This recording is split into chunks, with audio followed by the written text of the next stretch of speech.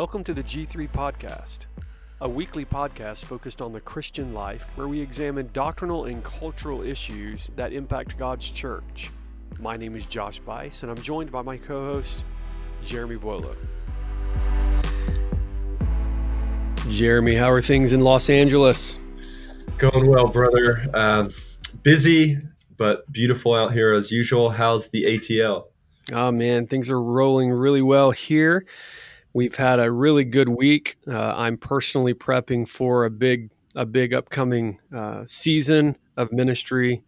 Headed over to the UK to do a church history tour, and so going to be a really good time away. But yet at the same time, the preparation, the reading, all of it leading up to it is a bit difficult to juggle with all of the normal, responsibilities of ministry. Man, I wanted to go to that. Obviously, I'm just stuck in the middle of so much going on here, which is great. But how many people ended up signing up for that tour? Well, these tours are intentionally smaller by design. Obviously, we're going to be traveling in, buses from place to place or on trains from place to place. So I don't know what I haven't looked at the latest or the final numbers, but it's probably going to be right about 50 or 60 people. So it's going to be a really good group. And we're just looking forward to being able to go and walk through various places of church history, of the English Reformation, to be able to stand in places where martyrs gave their lives for the very gospel. So this is going to be just a really encouraging thing. And then on top of this, I'm actually taking my oldest two children with me. So it's going to be a very rewarding trip for the Bice family. Oh, that's so cool. What place? Because I know you've been to all, if not most of these spots before, haven't you? So what are you looking forward to? Yeah, I think one of the greatest things for me is to actually go to the Martyrs Memorial there in Oxford, to stand in the places where these men gave their lives, and to think about the cost of Reformation, to think about the cost of standing for the gospel. And so, yeah, to be able to stand with my children there and to talk about these things. But one of the things is sort of going to be off the radar that we're going to do is we're going to take our children to the actual burial spot of Charles Spurgeon, and to be able to stand there and to talk about the importance of this preacher in church history, and to just show them and to educate them. That's going to be really fun. The Prince of Preachers himself. Yeah, that's right. And speaking of preaching, that's what we want to talk about today. So as we think about the importance of the Christian life, and as we think about what it means to be a Christian, really what we think about when it comes, as far as conversion itself, how we become a Christian, all of this is connected to what we call preaching. So Jeremy, talk to us just for a moment about why you believe that preaching is essential for the journey of faith. Why is it essential for someone to walk with God and to mature in the faith, to pursue holiness? Yeah, well, I mean, the topic of preaching, obviously, Josh, we're both preachers, and we've dedicated our lives to pastoral ministry, but a large component of pastoral ministry is the preaching of the word. It's the weekly opening of scripture and explaining that and applying that to the lives of the people. And I think we should start on this vast topic of preaching where the Apostle Paul begins. I mean, we think of that well-known passage when it comes to salvation, Romans chapter 10. And what does he say in Romans chapter 10, verse 15? Or back in verse 14, how will they call on him in whom they have not believed? How are they to believe in him of whom they have never heard? How are they to hear of Christ without someone preaching? Yeah, absolutely. We need the declaration of God's truth. So before we even get to the progress of the Christian life, there's no entrance into the Christian life apart from the declaration of God's word. Yeah, absolutely. Yeah, and I think about Paul, again, to a different place, but to 2 Timothy chapter 3, when he talks about the fact that All scripture is breathed out by God and profitable for teaching, for reproof, for correction, for training in righteousness.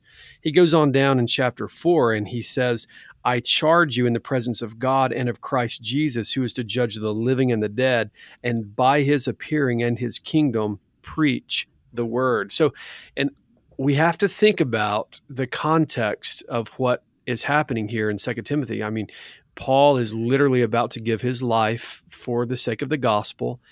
His head will be severed from his body in the streets of Rome. He is a prisoner. He's writing to his son in the faith, his disciple, if you will, Timothy, who's pastoring in a very difficult city, Ephesus. It was full of temple prostitution. It was full of all sorts of cultural sin and depravity, human depravity. And yet, what is the last thing that he reminds Timothy of before he leaves and steps across the precipice into eternity? As he reminds him, he charges him with preaching. And this has everything to do, though, with what the Word of God is. So if we have a proper understanding of what the Bible is, we understand why that's the last mandate from Paul, is culminating these letters to this young man, preach the word. And so we think about what you just read in 2 Timothy 3, beginning of verse 16, is all scripture is breathed out by God. Theopneustos. It's the word of God exhaled. It's God speaking. And so if we understand the sufficiency of scripture, the nature of scripture, there's really no other option but to preach. This is the inspired word of God. It's the inerrant word of God without error. It's the authoritative word of God, which means it is the only authority for the Christian.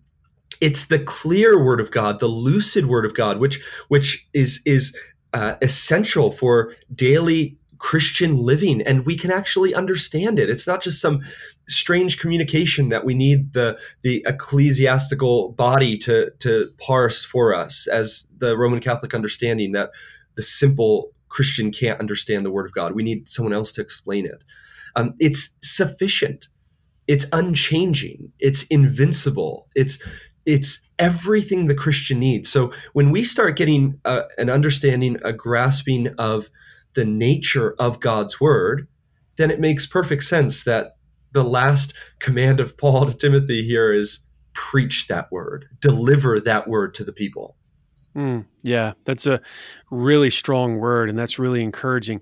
Now, how would you actually define expository preaching? Or let's just back up. How would you define preaching itself? Because the New Testament uses a couple of different words, and I don't think that we should, when we think about the functionality of the church, we should think about it in different ways, if you will. We should distinguish between the teaching of the word and the preaching of the word. So how would you define preaching?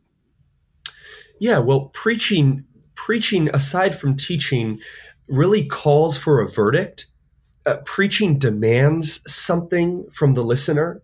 So it's the taking of the truth that is being taught and really driving it home to the heart of the listener, whether that's in application through exhortation, admonition, encouragement, correction, conviction.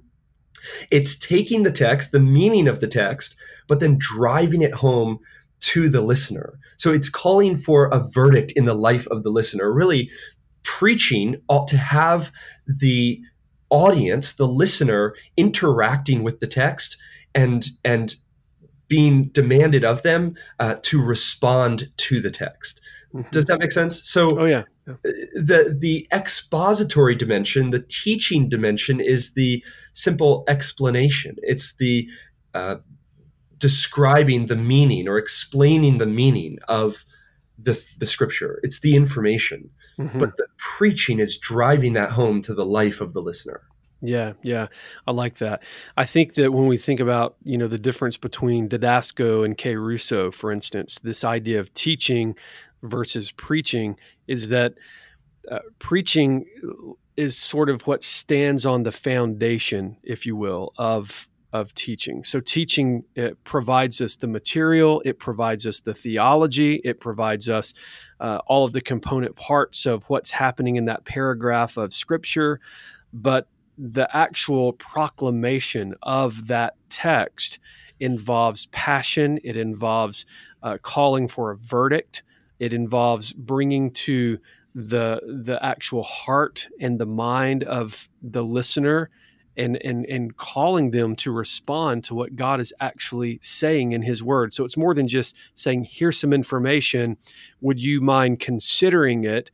It is demanding that they actually walk in lockstep with what God communicates to us in his word. Yeah, absolutely. It's not a time of sharing where we kind of just put some thoughts out there and say, here, consider this if you will. No, this is a declaration, and that's the word kerusso. Kerusso means to herald. It means to proclaim, and it's the most common Greek word in the New Testament for preaching. And you don't have the king's herald coming to town and giving suggestions about the king's edict, right? That's right, right. You have him coming in saying, "Thus says the king." Yeah, and And he actually came with the authority of the one who sent him. right.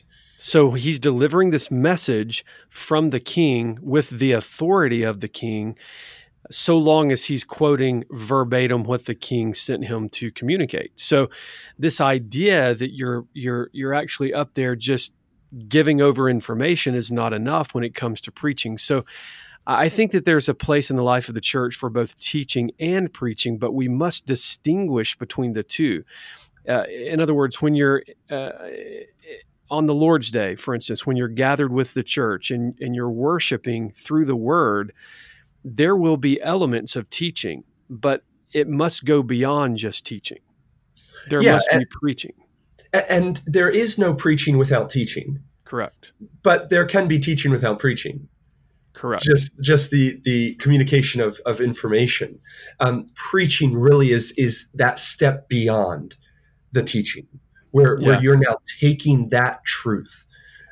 But apart from that preaching, and this is where, as preachers, I'm sure you've experienced it. We certainly we see it, we hear it elsewhere. We don't want to be susceptible to it, but preaching without substance, where you see the passion, the emotion, but you're not really saying anything. It wasn't actually grounded upon the truth of God's word.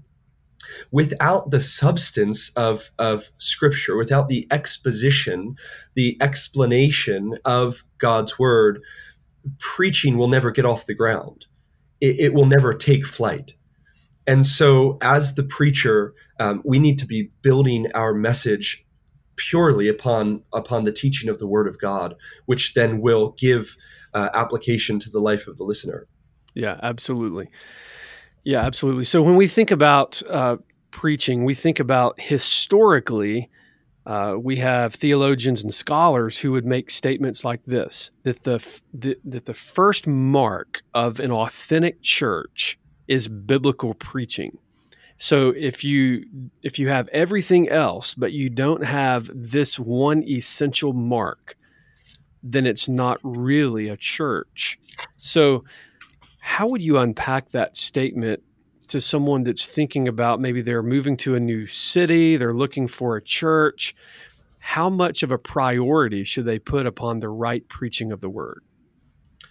Well, yeah, great question. I don't know where your mind goes, but the text that I think immediately of is the start of the Christian church in Acts chapter 2, where you have Peter preaching at Pentecost.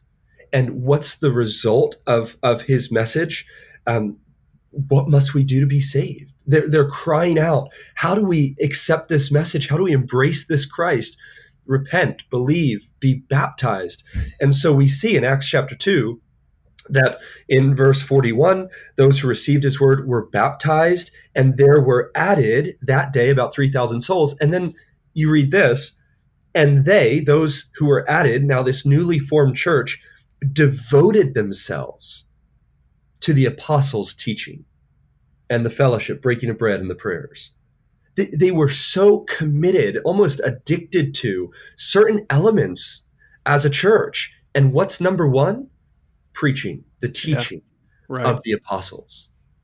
And Yeah. so this goes back to what is true worship. John chapter 4, Jesus speaking to the woman at the well. The Father wants those to worship him in spirit and in truth. Where does the truth come from? Yeah. Where do we learn truth to even be able to worship God in Hmm. spirit? Yeah, but there are some people today, Jeremy, that would say things like this. Well, we're looking for a church that's, not so, well, preachy.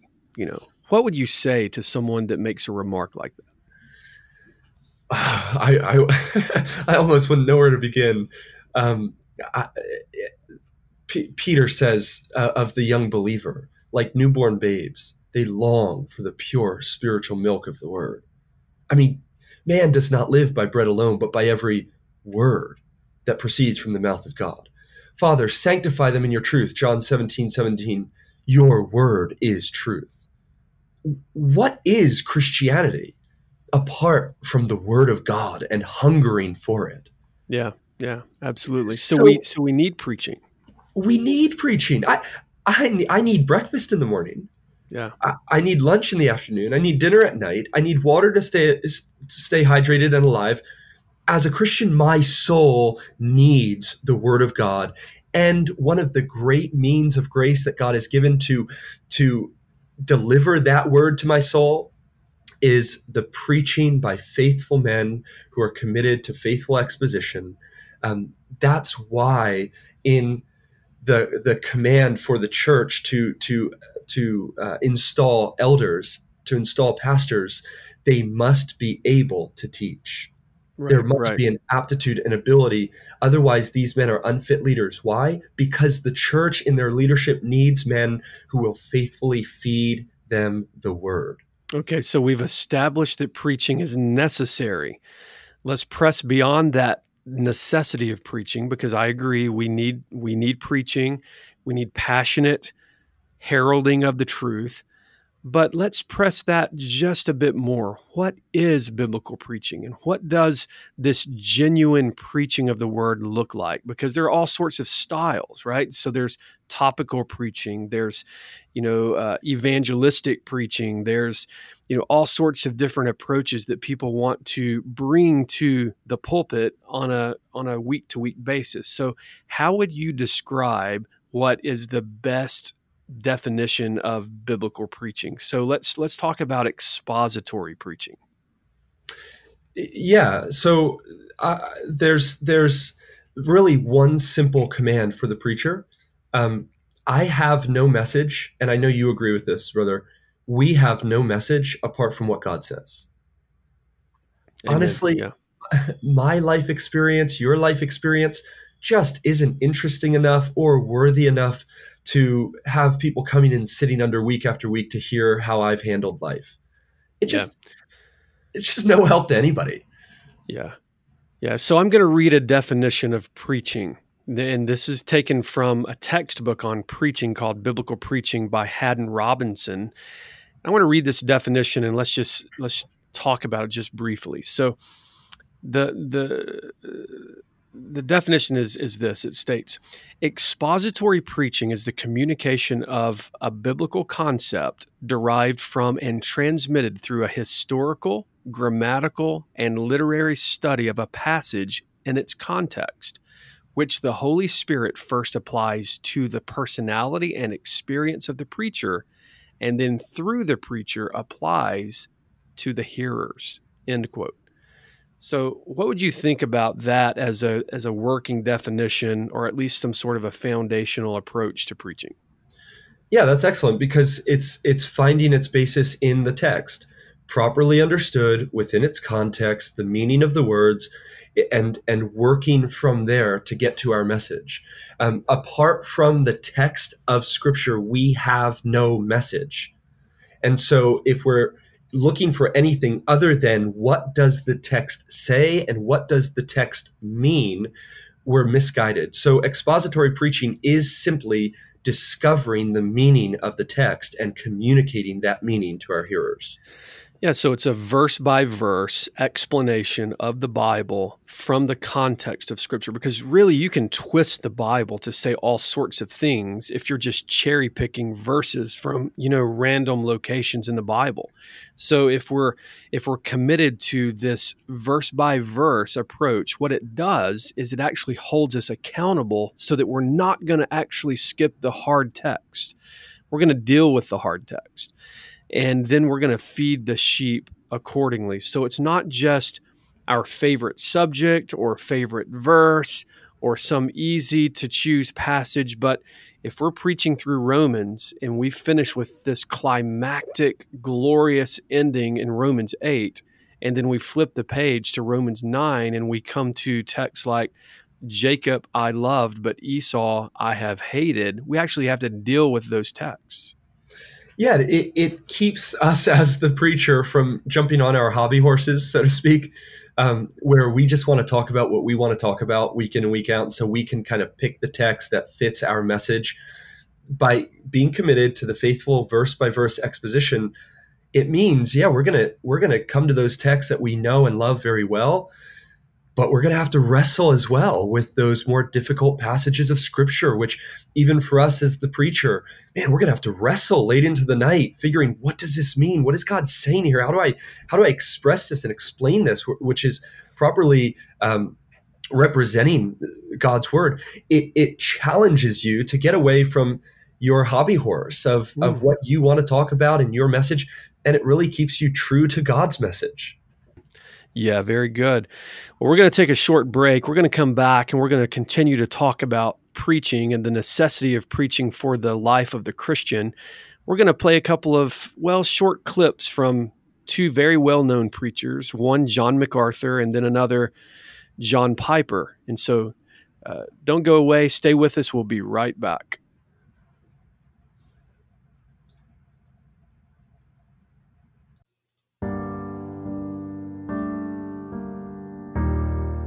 So we worship the God who is holy. We worship the God who is righteous. We worship the God who pours out his wrath. And at the same time, we bow ourselves in humble adoration because we deserve that wrath too. But he saves us in spite of that. The Church of Jesus is redeemed and called to worship God. Therefore, worship matters. This January, we will gather for a very important conference on worship, in which we will address important questions like, is God concerned with how we worship Him? As we consider the different ways in which we worship God, from the public reading of Scripture, prayer, the preaching of God's Word, the singing of psalms, hymns, and spiritual songs, is anything optional? Are we free to rearrange, reinvent, or repackage worship to accommodate cultural trends or the preferences of people? We must not overlook the privilege of worship. Not only does God receive our worship, but as a result, we are changed and transformed as we engage in the worship of our triune God. Look at this. You will ensure salvation both for yourself and for those who hear you. Do you see this? Well, I don't want any of that doctrine stuff.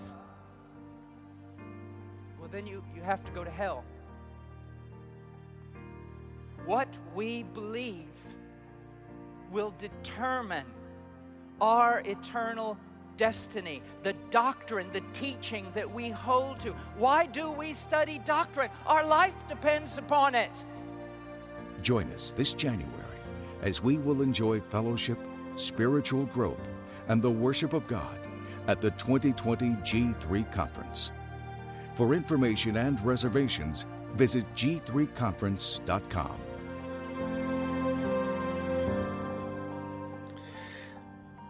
Jeremy, there's a well-known preacher named Andy Stanley who a number of years ago made an interesting comment. He actually stated that what we've been talking about and describing, he actually called it cheating. He said, guys that preach verse by verse through books of the Bible, he says, that's just cheating. It's cheating because that would be easy, first of all. He says, that isn't how you grow people. He said, no one in the scripture modeled that. There's not one example of that, end quote. It's quite interesting. It's quite interesting. It's staggering. I don't know if I'm not commissioned to preach the word. Josh, I don't know what my commission is as a preacher.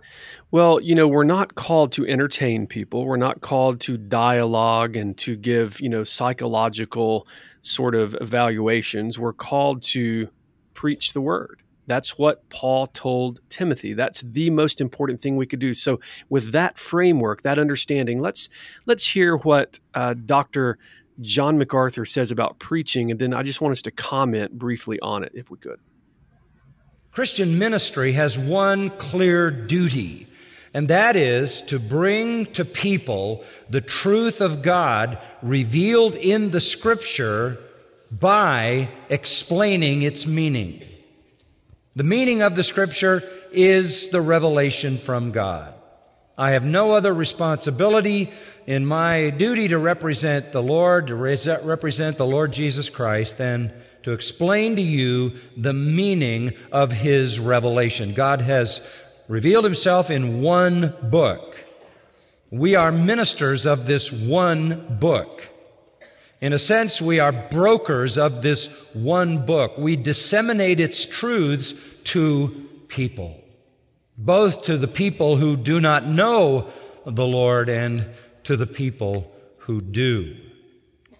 The simple instruction of 2 Timothy 4:2, preach the word, sums up that duty. Well, do you see how he focuses everything back on this one book? This is what we're to do. We are to preach this one book. He's pointing us to the Scriptures, which I think is a tremendous way to model that. And this man has done that for 50 years at Grace Community Church there. So what a wonderful just word of exhortation to those who would preach the word. We have no other responsibility. Think of the Old Testament prophets. Was Jeremiah called to take God's word and then to find some interesting and catchy ways to communicate that to Israel? And no, he was called to take the word that was delivered to him, stand before the people and say, "Thus says the Lord." And prophet after prophet after prophet after prophet was commissioned to declare, "Thus says the Lord." And in fact, some of the greatest indictments against the leaders of Israel and the false prophets was that they spoke when God did not speak, and they ran when God did not send them. We are commissioned to preach the word. We do not have any other message. There is no other responsibility. I love that phrase, what Pastor John just said, no other responsibility. As many men have said it, I don't know who said it originally, we are simply the waiter trying to get the food from the chef to the table without messing it up. That's all the preacher is.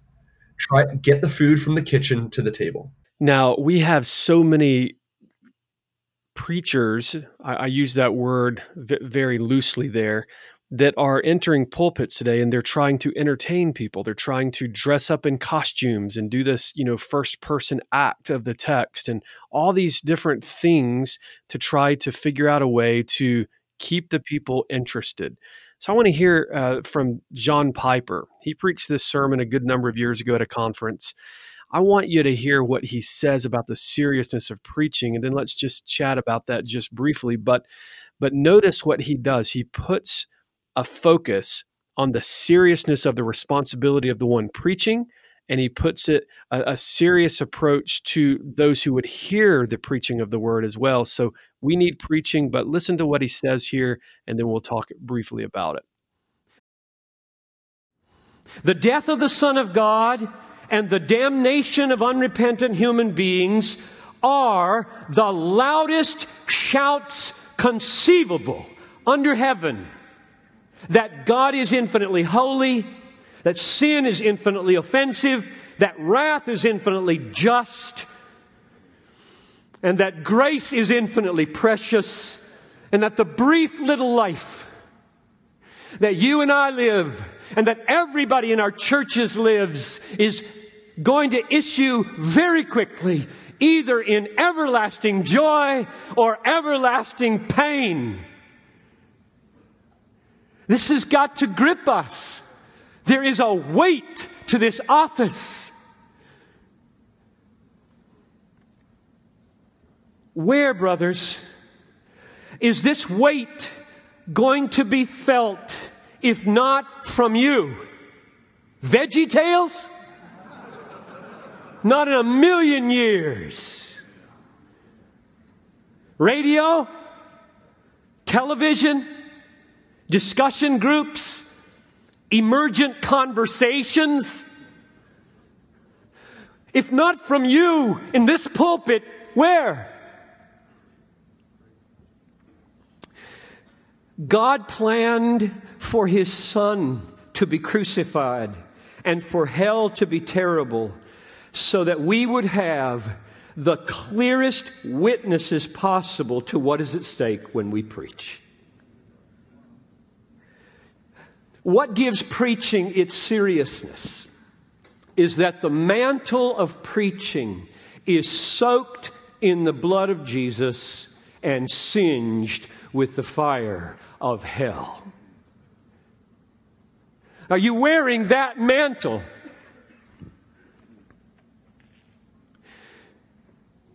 It's the mantle that turns talkers into preachers. Yet tragically, some of the most prominent so-called evangelical voices today diminish the horror of the cross and the horror of hell. The cross being stripped of its power to bear the punishment that is coming. And hell demythologized into self-dehumanization and social miseries in the world. Oh, that God would raise a generation, many generations, who would see that the world is not overrun with a sense of God's seriousness. There is no excess. Earnestness comes these days rare. Heaven, hell, God, sin, salvation. That's our life, and it doesn't get any weightier than that. And therefore, today, the joy of millions of Christians is paper thin.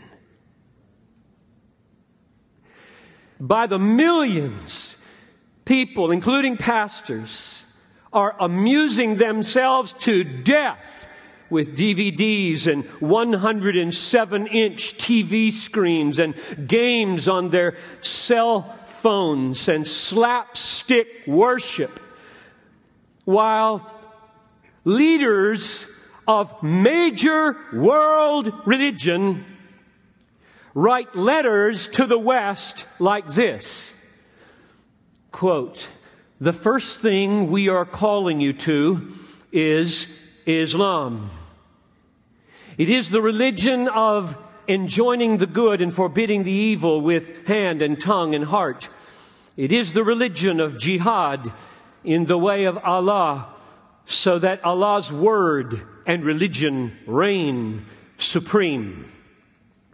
And then these spokesmen publicly, breathtakingly bless suicide bombers who blow up children in front of falafel shops and call it the way to paradise.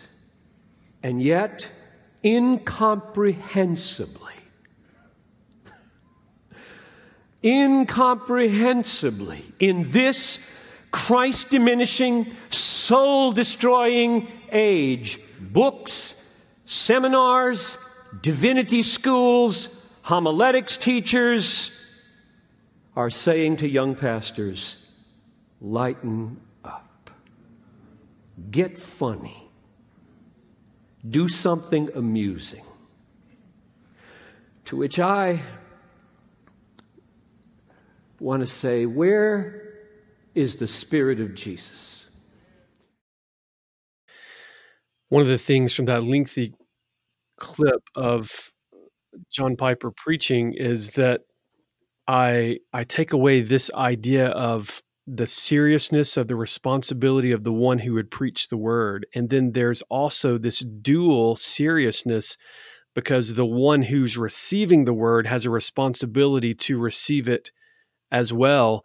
With this idea is that coming very soon is heaven or hell and the judgment of God. And we're all going to have our time to stand before the judgment of God. And so preaching is necessary and we must preach rightly. But then there's this idea of, if we're going to worship God properly, then at the center of what the church does must be this serious approach, not entertainment, but the serious approach to the preaching of the word.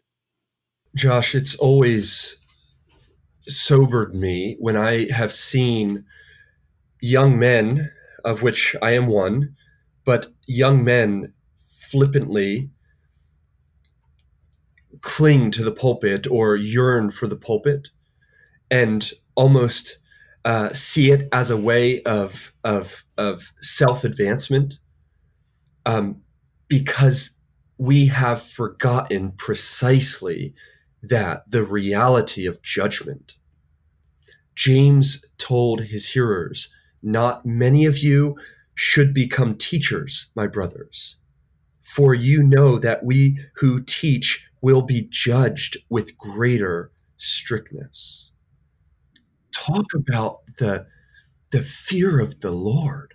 I mean, Josh, you and I will have to stand before God and give an account for our lives, period.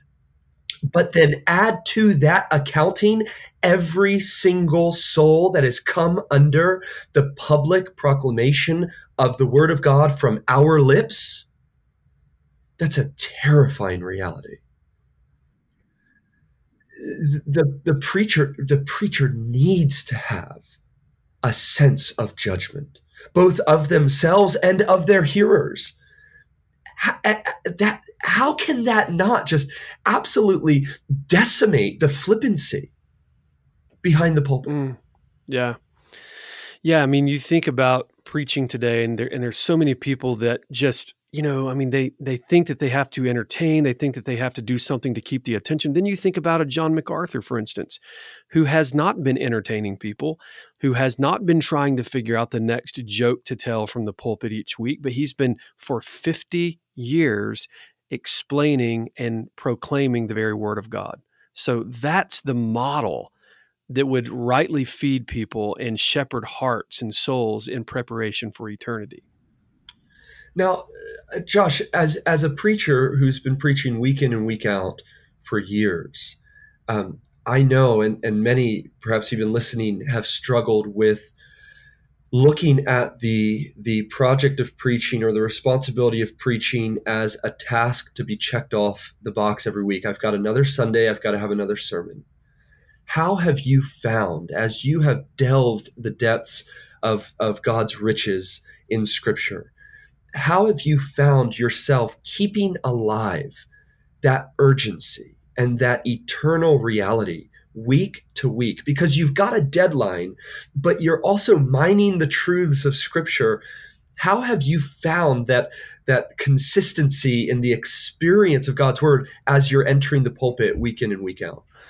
That's a good question. I think that some weeks are more difficult than others, but I think that what's kept me sort of razor sharp and laser focused on this responsibility has been, first of all, listening to good preachers and then trying to follow good models.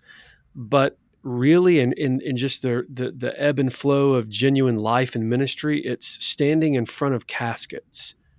And then when I'm standing there in front of a casket of someone that God has placed under my care to shepherd, and then I have to ask myself an honest question, and I try to do this each time. just alone, standing in front of that casket without the family there, without anyone else there, when I arrive early before visitation, or just the moments before I walk to the pulpit to preach the funeral, I will ask myself, have I been faithful to prepare this individual to meet God? Wow. And that, for me, has helped me probably more than anything else, because preaching is not entertainment. It is not trying to figure out ways to win trophies or awards within Baptist circles or evangelical circles, or to figure out a way to have your name known among men. It is absolutely this task of shepherding God's sheep in preparation for eternity. Amen. What a reminder. And so, as we bring this conversation to a close, I just want to say, in light of everything we've talked about, Josh, preaching is a weighty responsibility. Preaching is a terrifying reality for the preacher and the hearer. And I think you'll give this a hearty amen of agreement, there is no greater calling than to have the privilege to open up the very words of God and be a mouthpiece in communicating that to his people. When I'm behind the pulpit on a Sunday morning, as Spurgeon says, he is jealous of no other throne in the universe. That's the greatest place to stand, knowing the weight of responsibility, the fear with which you do it, but the joy of the privilege of being able to speak God's word. Isn't that true? That is absolutely true. And then the flip that on the flip side of the coin would be that there should be no greater joy than weekly gathering among the church and with the church to sit under the preaching of the word and to have your souls nourished through the text of Scripture. Like, it should be the high point. Like, it transcends college football. It transcends every other thing that you could possibly do. It is the high point of the week, and it's the first day of the week gathered with the people of God under the preaching of the word of God. Amen. Well, look, I'm looking forward to gathering under that very preaching. G3 Conference, and what G3 seeks to accomplish is to put a heavy emphasis on the local church. So the local church should be the high point each week. But I am looking forward to what we are able to do in a conference setting. And so it's a thrill to sit for an entire weekend under the preaching of God's word. And we would like to invite others to join us this January, to gather with us for the G3 conference in January. You can find out information. Again, you can register, and you can also find out information about hotels at g3conference.com. We hope to see you with us this January. May God bless, and may you have your souls nourished through the right preaching of the Word of God.